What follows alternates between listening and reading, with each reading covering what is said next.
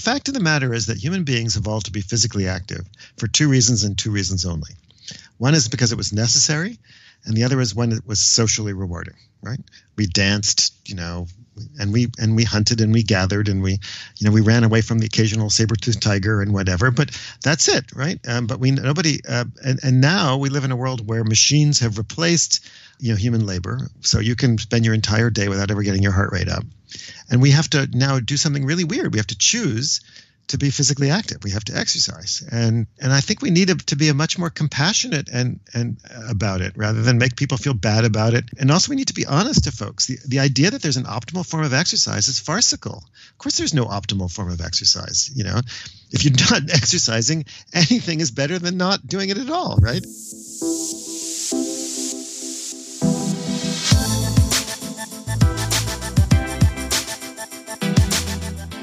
Hello there to you, it's Steve Ingham here, and thank you for tuning into the Supporting Champions podcast, whether it's the first time or if you're a regular listener. So I've spent my career working in high performance, and I'm fascinated by the process of supporting other people in pursuit of their version of performance, whether that's in sports, business, arts, exploration, and it's my real hope that the conversations that we have on the podcast with performers, with coaches, with researchers can help you too. This week's guest is Harvard University Professor of Biological Sciences Dan Lieberman. So if you've heard of Dan, it will probably be in connection with his work around whether we're born to run, i.e. that's a number of specific evolutionary adaptations that we have, as a species, have acquired over time that have enabled us to be really rather good at running for long distances. And this has hinted that our survival has been aided by our ability to hunt by wearing animals down, i.e. prey, known as persistence hunting. But Dan has got a new book out called Exercised, which, as Dan explains, is cutely entitled because so many people are so exercised about exercise. And I expect you can think of many people that have opinions that are so specific or adamant that one way is the best way. The book takes a broader view, reminding us of our biological origins, of why we do sports and exercise, what we're good at, what we're not so good at. And Dan takes aim at a few current fads and myths or things that have been misinterpreted, like sitting being the new smoking, whether we should be so fixated on step counts or how much exercise is enough. And in so doing, Dan widens our perspectives to think in a more healthy way. One of the book's central ideas is that exercise is basically weird, which is apt as I start off by asking Dan about a pig running on a treadmill.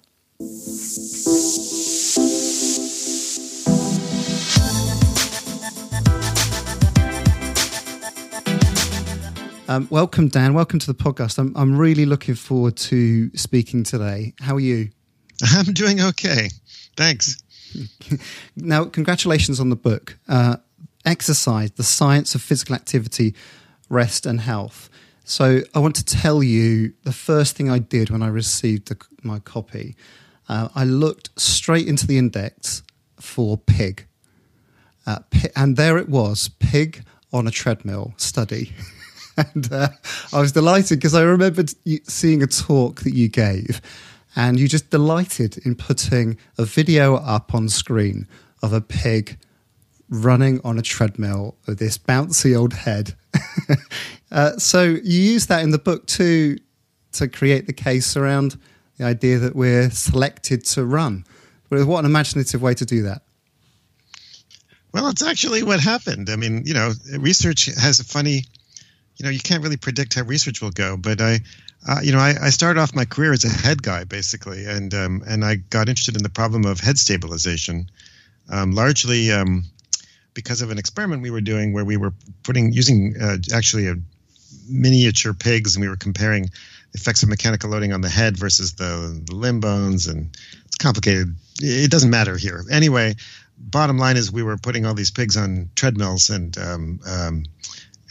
my friend and colleague Dennis Bramble, who was visiting from the University of Utah, I guess I was a postdoc or grad student at the time. I can't remember, but this is a long time ago. But he walked into the room and kind of just, casually remarked that the pig couldn't hold its head still while it was running, and And that led to all these conversations about the nuchal ligament and head stabilization and how bipeds like humans can't use the mechanisms that quadrupeds have to stabilize their heads. And in fact, we just published a paper last week in the American Journal of Physical Anthropology where we tested some of those linkages between how humans use their arm to stabilize their head. It's a kind of a fun story, but that's really kind of what got me going on this idea that humans evolved to run long distances. It was this problem of head stabilization, and then of course it turned into a career-long obsession on physical activity and running and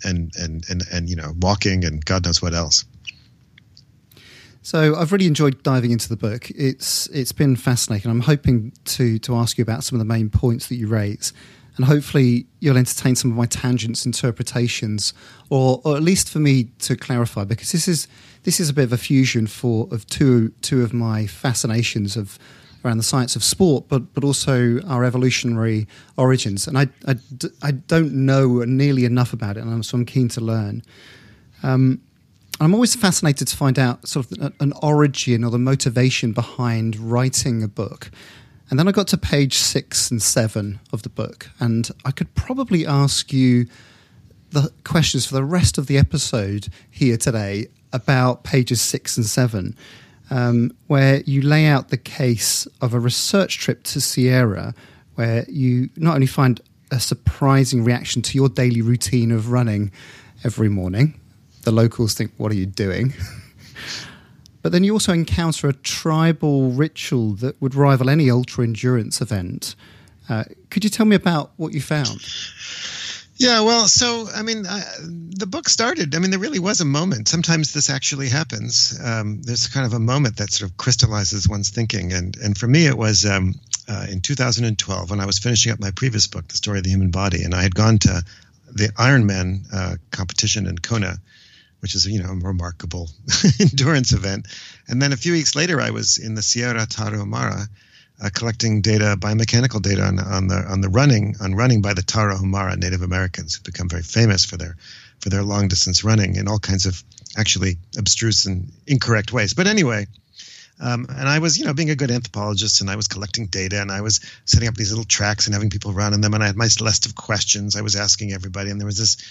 And I had a translator because I don't speak Raramuri, which is the native language. And we were in really remote areas. Really remote, sleeping on the floors of pueblos and stuff like that. And there was this elderly guy I remember interviewing who I had been told was a very famous runner. And later actually got to see him running in one of these races called Aurora Hippery. But at the time I didn't know him from Adam, and I was just talking to him and asking him the usual questions. And I had been having trouble with almost everybody. One of my questions was, how do you train? And nobody seemed to be able to answer the question. And the translator I was working with was really struggling to try to figure out. And so he was explaining how, I go for a run every morning. And this elderly fellow just looked at me and he said, why would anybody run if they didn't have to? He didn't need a translator to hear the tone of his voice. And I remember kind of laughing at embarrassment, but realizing that, of course, just like reading is a modern thing that nobody ever used to do, or, going to school. And, there's so many things that we do today that are modern and abnormal.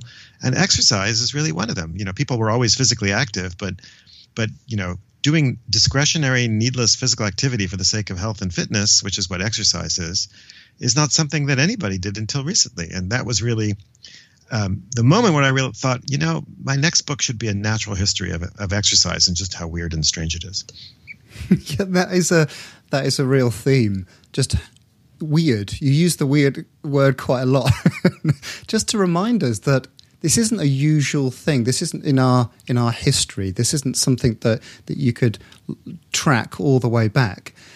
But it's interesting that you found it as a ritual. This long 80-mile run that people did, and you found some remarkable similarities with rubberized shoes, sports style drink, and some interesting sort of chants, breath and soul, which you could almost imagine if you looked at hearing somebody cheer somebody else on, you could hear "stay relaxed" or "dig in, stay strong." You could hear similar sorts of chants, couldn't you? Well, we like to, there's this what I call the myth of the athletic savage. This idea that we, somehow, um, you know, people who are not contaminated by civilization are these amazing athletes, and if we didn't have Gatorade or I guess you have Lucozade in the UK or fancy shoes and Garmin watches and all that stuff, we'd be able to get out of bed and run an ultra marathon easily. But people are people, and yeah, sure, the Tarahumara don't have the kind of commercialized, industrialized, medicalized sort of approach to exercise and sports that we do. But they're human beings just like us, and they have the same, they're scratch anybody, and they're basically the same underneath. And so they have their own form of Gatorade. It's just they don't pay for it; they make it themselves, and they have their own form of cheering each other on, and they don't have prize money, but in the same that way we do, but they bet voraciously on these races, and so we like to kind of otherize them, but we're all kind of the same, and I think. And I think there's a lot to be learned from that. That although physical activity is old and ancient, we've been doing sports and play and all that in every culture, not to get exercise, but for other reasons, and I think that's an important thing to remember. We often equate sports and exercise. But I think that's a bad equation. That's a bad relationship. Sure, people do get exercise sometimes playing sports, but that's not why most cultures engage in sports. In fact, I should say all cultures engage in sports. Okay, so did you ask them when they said, why would you go out for a run if you didn't need to? Did you ask them why they undertook this ultra endurance event? Well, I mean, yeah, it took me years to kind of figure it out. But basically, the reason the Tarahumara do this amazing run, and by the way, most of them don't do it. Only a few of them do it. So we also have this false notion that it's just like all of them. But it's actually a small group of individuals who are the main runners, and everybody else supports them, just like in America or the United States or the UK or whatever. But the reason they do it, I think, is because it's a form of prayer, and the Rara Hipri actually to them is a prayer to their god, whose name I have a difficult time pronouncing properly, but Oronuame I think is roughly the correct pronunciation, and it's a sacred journey for them, and actually if you look at throughout the New World, pretty much every Native American peoples have forms of long distance running that have spiritual dimensions, that are forms of prayer. They run because it matters to them, and some of us do the same thing, right? I'm not sure. For me, running is a form of prayer, but there's certainly a spiritual dimension to it for me, and I think it's one of the reasons why so many people feel so strongly about their running. Yeah, okay, so I'm hearing the Australian walkabout, almost self-discovery piece there in terms of connection. And I suppose one of the unexpected experiences, having got a bit older and got a bike and cycling with friends, is discovering my landscape, discovering where I live, as opposed to driving to work or driving to the shops, driving to destinations to serve a purpose. I actually feel more grounded and connected with the place that I live because I've ridden the roads, I've experienced the topography of where I live. I'm trying to relate a similar sort of experience there. Oh, absolutely, and I think I think that in a way, actually, I mean, there are all kinds of adaptations that we have for that, and one of them I think is actually the runner's high. So that's caused by we often mistake the runner's high for the kind of sort of endogenous opioids and other kinds of neurochemicals that our brains produce that kind of to relieve pain, etc. But really, the true runner's high is called by endocannabinoids, which heighten your sensory awareness. And if you ever had the experience of having a runner's high, you know that your sensory awareness of your environment is just heightened, right? The trees, the path, the road, the sounds that you hear, and I think that may be an ancient adaptation to help hunters and interact with their environment as they're hunting and picking up clues and cues and as they're trying to track animals. or to just make it less painful because it's going on for quite a while. Yeah, well, those are the endocannabinoids. Those are the opioids too. That certainly blunts the pain. That's for sure. You make an interesting point. You talk about the work of Richard B. Lee and others that highlighted the duration of hunting and gathering, those activities. And correct me if I'm wrong, or certainly the way I interpret the section here was that previously those activities have been compared to modern endurance running and events as explanatory as to why we have evolved certain characteristics and so on, such as sweating, which you make the case for. But you dig into this a bit more by actually twisting this round a little bit to show, well, the pace and the intensity is relatively low, perhaps unexpectedly. They're not going out for a tempo run when they're doing when they're hunting. But also the rest of the day is relatively sedate, and they spend a lot of time sitting.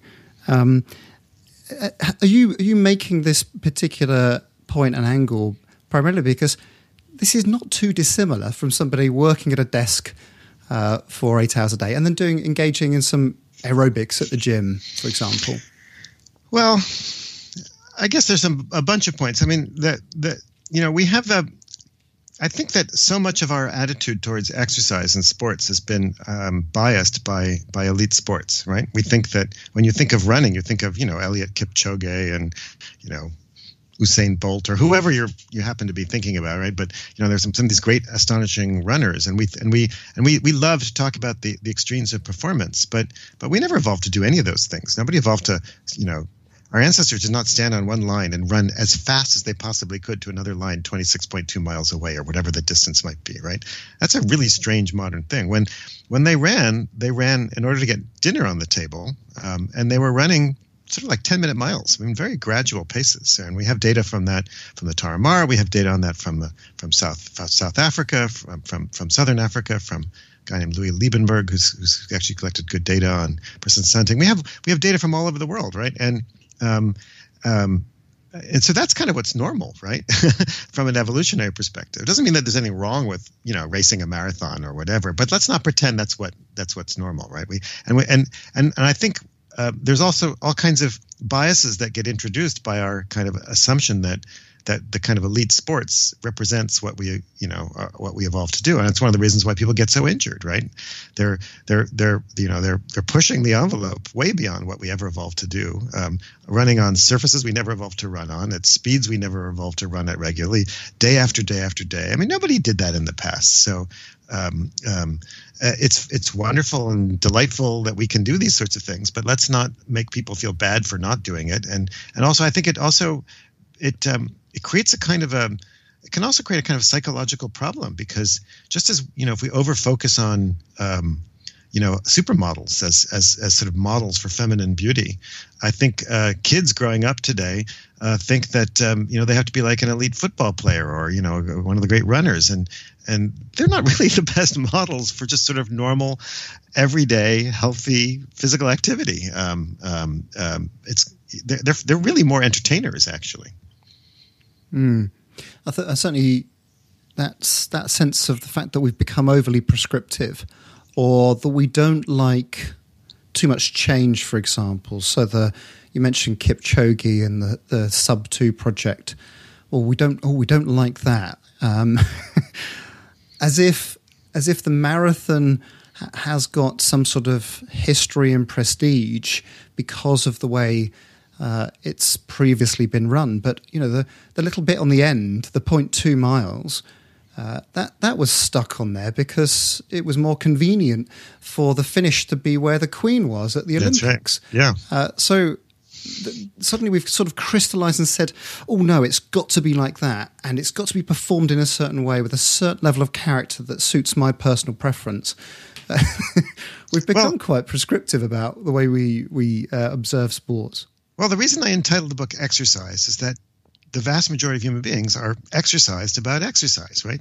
They're nervous, they're anxious, they're upset, they're confused, and our solution to sort of physical activity in the modern world is basically to commodify it, to industrialize it, to commercialize it, to medicalize it, right? Exercise is medicine. And I'm not opposed to any of these things, but let's be honest, it's not working for most people, right? In the vast majority of people in Western industrialized countries don't actually ever exercise. About 50% of Americans never exercise at all in their leisure time. And I think the data for the UK is not that much different. And the average American, the World Health Organization and every other major health organization on the planet recommends that you get at least 150 minutes a week of physical activity, of moderate to vigorous physical activity. That's 21 minutes a day, right? Only about 25% of Americans get that. That's terrible, right? And we're not that different from a lot of other Western countries.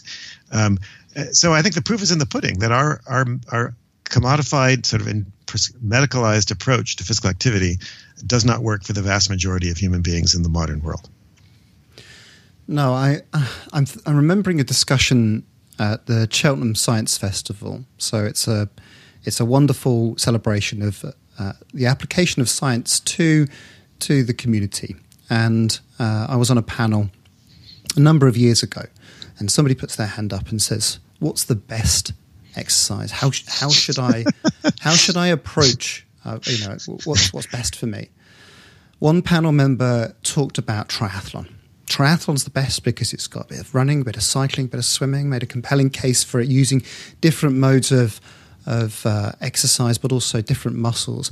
And then the person to the left of me said, "Well, what you need to make sure is you set a goal. Goal setting is essential. And then what you need to do is work your way back with a periodized plan and structure it in micro cycles and set yourself personal goals every day and tick those off." And I said, do something that you love, mix it up every now and again, and try and do it frequently with friends. And I got a real sense of that from your book. Try and keep this simple. Let's not overly complicate this and get wedded to one particular ideal. That's right. Well, you and I are on the same. I mean, part of the book is a reaction to this medicalized, prescription-based, commodified. Let's be honest. Triathlons are very expensive. Most people can't afford the bikes and, flying to Hawaii or whatever it is. They're like 800. I don't know what the entry fee is for some of these Ironmans, but it's incredibly expensive. I mean, it's mostly millionaires who run Ironman. They're not. You're not your average people in terms of their income. It doesn't have to be complicated. I mean, the fact of the matter is that human beings evolved to be physically active for two reasons and two reasons only. One is because it was necessary, and the other is when it was socially rewarding, right?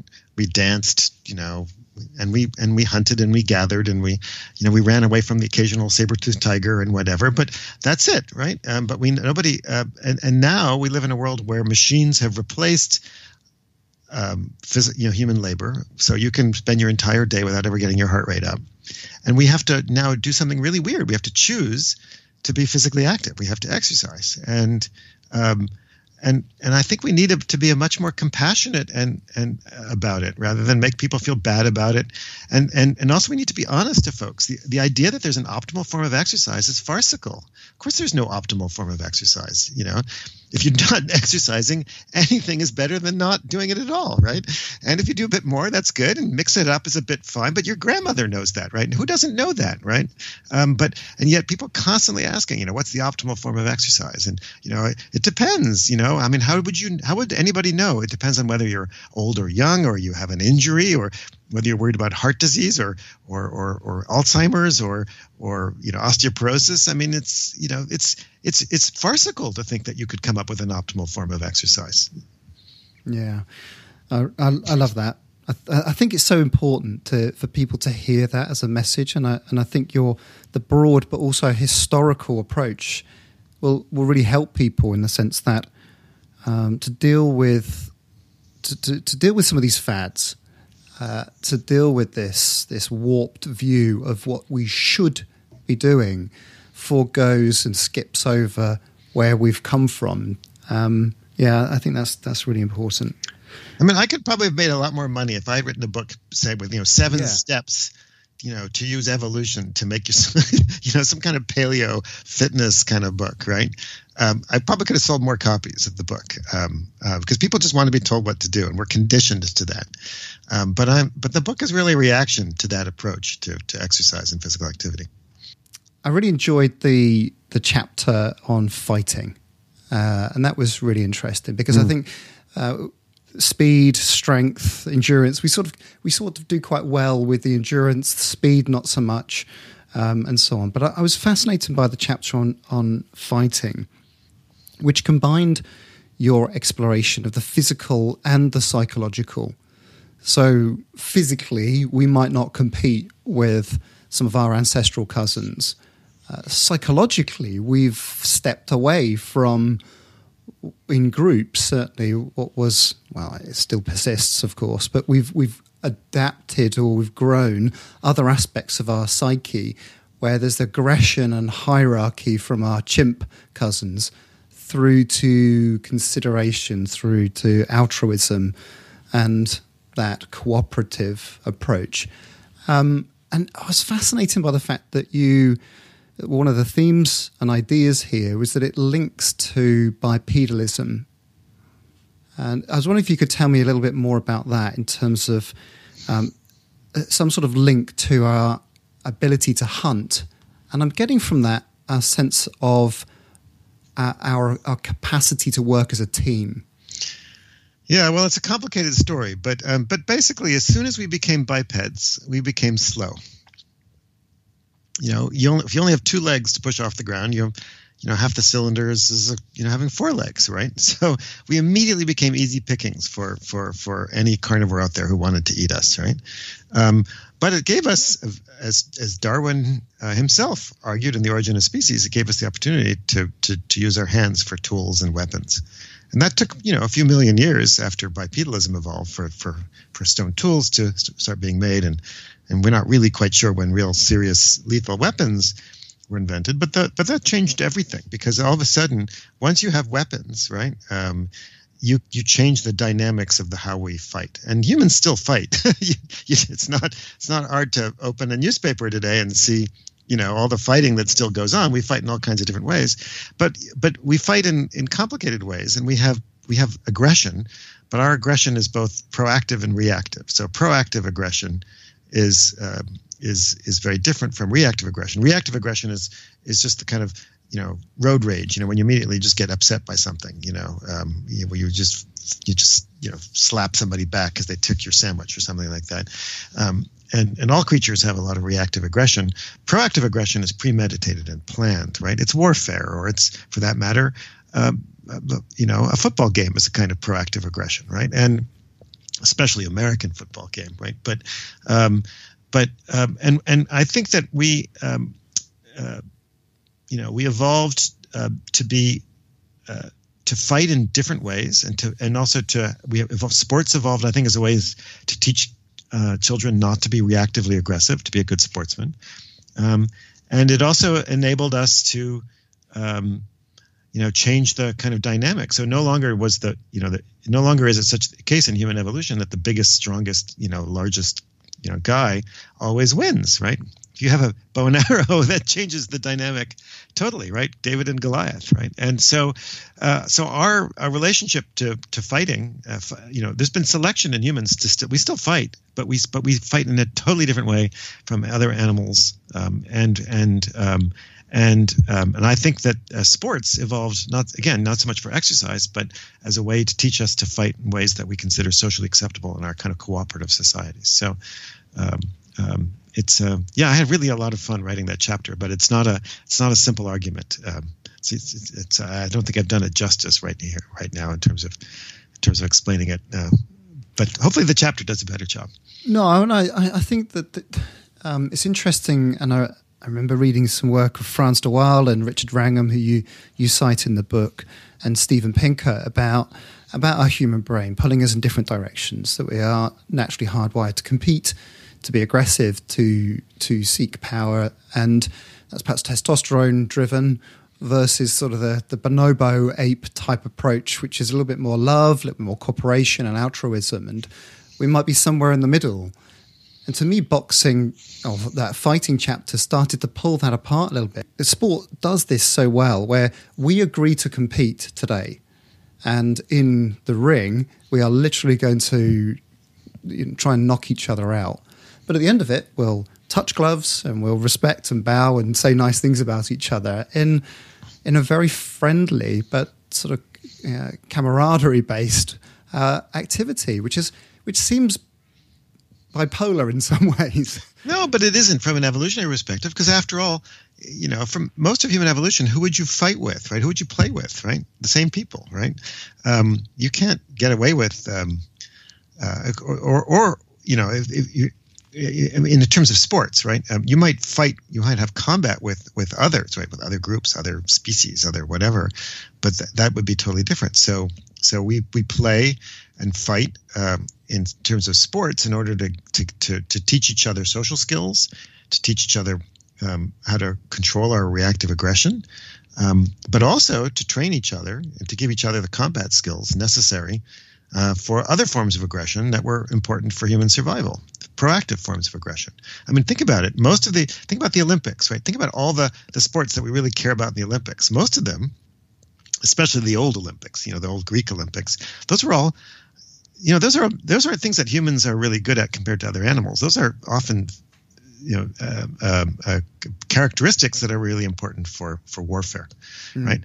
The fastest person, right? The strongest person, the best boxer, right? Or javelin throwing, discus. Why do we have discus throwing? And why does anybody care about it, right? Because back in the old days, that was a way to train somebody for combat. Chariot racing, which we don't do anymore. I'm not sure if that's good or bad, but those are all combats. Had to do with combat. In fact, we still use the word exercise, right? In the military, soldiers do exercises, right, to train for combat. Yeah. Right. So we've just adapted this word for health and fitness, but it had very different meaning for most of human history. Well, there's certainly some, I suppose, historical hangover there. So the modern pentathlon is a modern version of a fairly old version now, but of the warrior. Correct. Absolutely. The military person on horseback, foot swimming, shooting, etc. Yeah, or the biathlon in the Winter Olympics, right? Yeah, absolutely. Ski and shoot. Well, they had town planning in the Olympics at one point. I'm not quite sure. Maybe that was useful to lay out the tribal boundary. I don't know. Interesting, fascinating stuff. So, and I was interested in your chapter on speed too, in the sense that it really sort of laid bare our inadequacy in the speed charts, and I was struck. Craig Sharp. I don't know whether you know. Oh, I knew Craig Sharp. What a wonderful person. Oh, yeah. So Craig set up the British Olympic Medical Centre where I met your collaborator Rob Shave, and Craig would come in and regale us with stories, but he would insist on sharing insights from comparative physiology, anatomy, and psychology. Right. Craig, obviously, the first person to clock a cheetah, in Kenya, and he was quite keen on broadening our perspectives to say, look, we don't watch kangaroo jumping, but they are way better than long jump in humans. We don't watch the Arctic tern fly from pole to pole, sleeping on the wing, feeding on the wing. We have this interest in human performance because it's more about the endeavor, which I was really struck by. But it was an interesting perspective that we aren't particularly quick, but we do prioritize that as a real event. It's something that in sports we really look for, we prioritize, and we celebrate.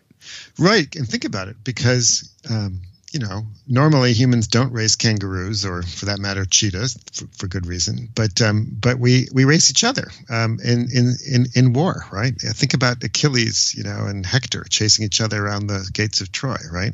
I'm not quite sure exactly how long that race was, but there's a reason we care about higher, faster, stronger.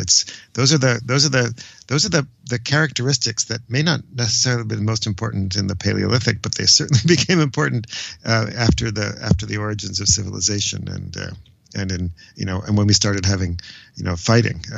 But if you're a hunter-gatherer, what really matters is endurance, and too much strength as a hunter-gatherer is a problem. Hunter-gatherers aren't particularly fast; they don't need to be. So a lot of the characteristics that we really kind of care about the most are really very recent, in our history. And can I ask you about the sort of final few chapters then? How to make exercise happen. It's brilliant because it starts with referencing Bjorn Borg's high-performance underwear. So that's just worth noting. And you... there's a little bit of witty sort of tease all the way through, which I wrote several of them down. They're brilliant. How exercise became weird, talking about rodents in gardens, and it makes the read so much more enjoyable because of that. So thank you. But sorry, I was asking you a question. How to make exercise happen? You've gone really broad, back in time, thinking about who we are, where we've come from, what we can and can't do, and your first base is exercise is bizarre, modern, and optional, which I thought was great. That's just a solid reminder. Just get over yourselves a little bit. And then you make some suggestions about necessity, fun, and I'm hearing also starting young. Could you tell us a little bit more about your sort of overarching thoughts? Well, I mean, so the last section of the book, I wanted to apply the sort of evolutionary anthropological approach to the modern world, right? And so, because, what's the point of the natural history apart, well, one of the points is that I think it can help us, do a better job about thinking about exercise and thinking about how to encourage each other. And, again, going back to very simple, basic principles, we can either make it necessary or we can make it fun, or ideally make it necessarily and make it fun, right? Which I think is the best thing to do. And so that means we have to get away from the current model of medicalizing and commercializing exercise. It's not sufficient. And the literature is just filled with failed efforts to try to get people to be more physically active. I mean, it's one of the most depressing bits of literature to read. Study after study after study has tiny little effects or no effect.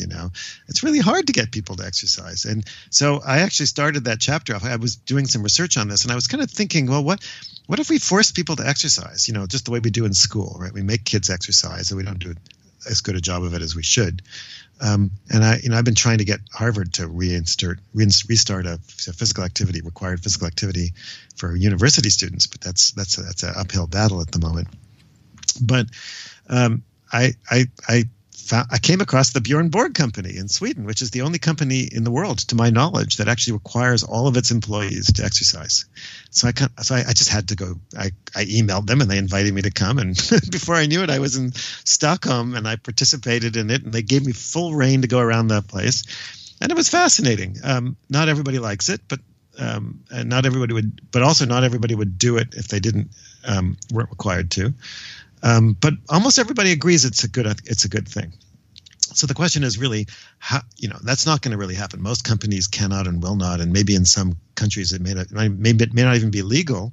And I'm not really a fan of sort of forcing people to do things. So how can we do a better job? And so that's really what this chapter is about: ways to use these kind of evolutionary principles to kind of rethink in a different way how to make exercise both necessary and fun. And I think the key really is to make it social. And I think we should treat exercise like education. I mean, think about education, right? We never evolved to read. Nobody until a few thousand years ago read anything. I mean, reading didn't exist, right? And now we think, and until the Industrial Revolution, universal literacy was also kind of just unimaginable, right? So now we think everybody should learn to read, And we make kids go to school, and how do we do that? We make them, we make school necessary, but we also try to make it fun, right? Although during the pandemic, it's become a hell of a lot less fun for kids, and we're very aware of that, right? And it's fun because it's social, right? There's games and sports and play, and there's music, and there's theater, and etc. And there's also, you see your friends in school and all that sort of stuff. And so I explore in the book all kinds of ways to make exercise both necessary and fun, using kind of education as a kind of model. And I was really struck by your reminder that we've got to work perhaps disproportionately harder to make it non-judgmental. Yeah, I guess when we're participating in, whether it's online turbo trainer, Zwift meetups, you start competing to a certain extent. You start comparing yourself. How am I getting on with others? And we've just got to be a bit kinder to ourselves and to each other to share the experience. Well, competition is great for some kids, but it's not great for everyone. I mean, I was a nerd when I was growing up. I really was one of those people who always picked last for a team. I was not very athletic, and I was ashamed of my body, and I wasn't good at anything, and at least I didn't think I was. And I was exactly the kind of kid who was left behind by our kind of by that approach to sports. But there's nothing wrong with it. It's just that doesn't fit everybody's needs, and we just need to be more compassionate and more non-judgmental and more open about ways to, because just even your average human being is still got quite extraordinary physical activity capabilities. One of my favorite factoids in the book, which I love to throw around, is that even a sedentary American is more physically active than a wild chimpanzee. Right? That's kind of interesting, right? We're and so basic stuff that people do, doing gardening and shopping and walking around. That's all physical activity, and it matters, and it's important, and we should celebrate those things just as much as we celebrate being able to run 100 meters as fast as you can, and so on. There's so many ways to encourage people and help people. Oh, well, I definitely do that. I'm always categorizing if I'm doing the vacuuming, or if I'm chopping up wood, or if I'm... The only time I've really overtrained was when I had to scarify and redo our lawn. 3 days of hard work, and my glands were up, I was wiped. Dan, thank you so much for joining me. Thank you for answering my questions. It's a book that I'm going to delight in poring over and taking some real time in enjoying and soaking up. And I think I've got a real sense that people reading it will have a more, just going into exercise, a bit more informed about how they're built, where they're from. And it could easily help people be more considered, open, a bit more relaxed, and maybe imaginative about how they exercise. So thank you so much. Oh, it's my pleasure. I mean, again, the reason I entitled it Exercise is that I hope that we become less exercised about exercise. That's the real purpose.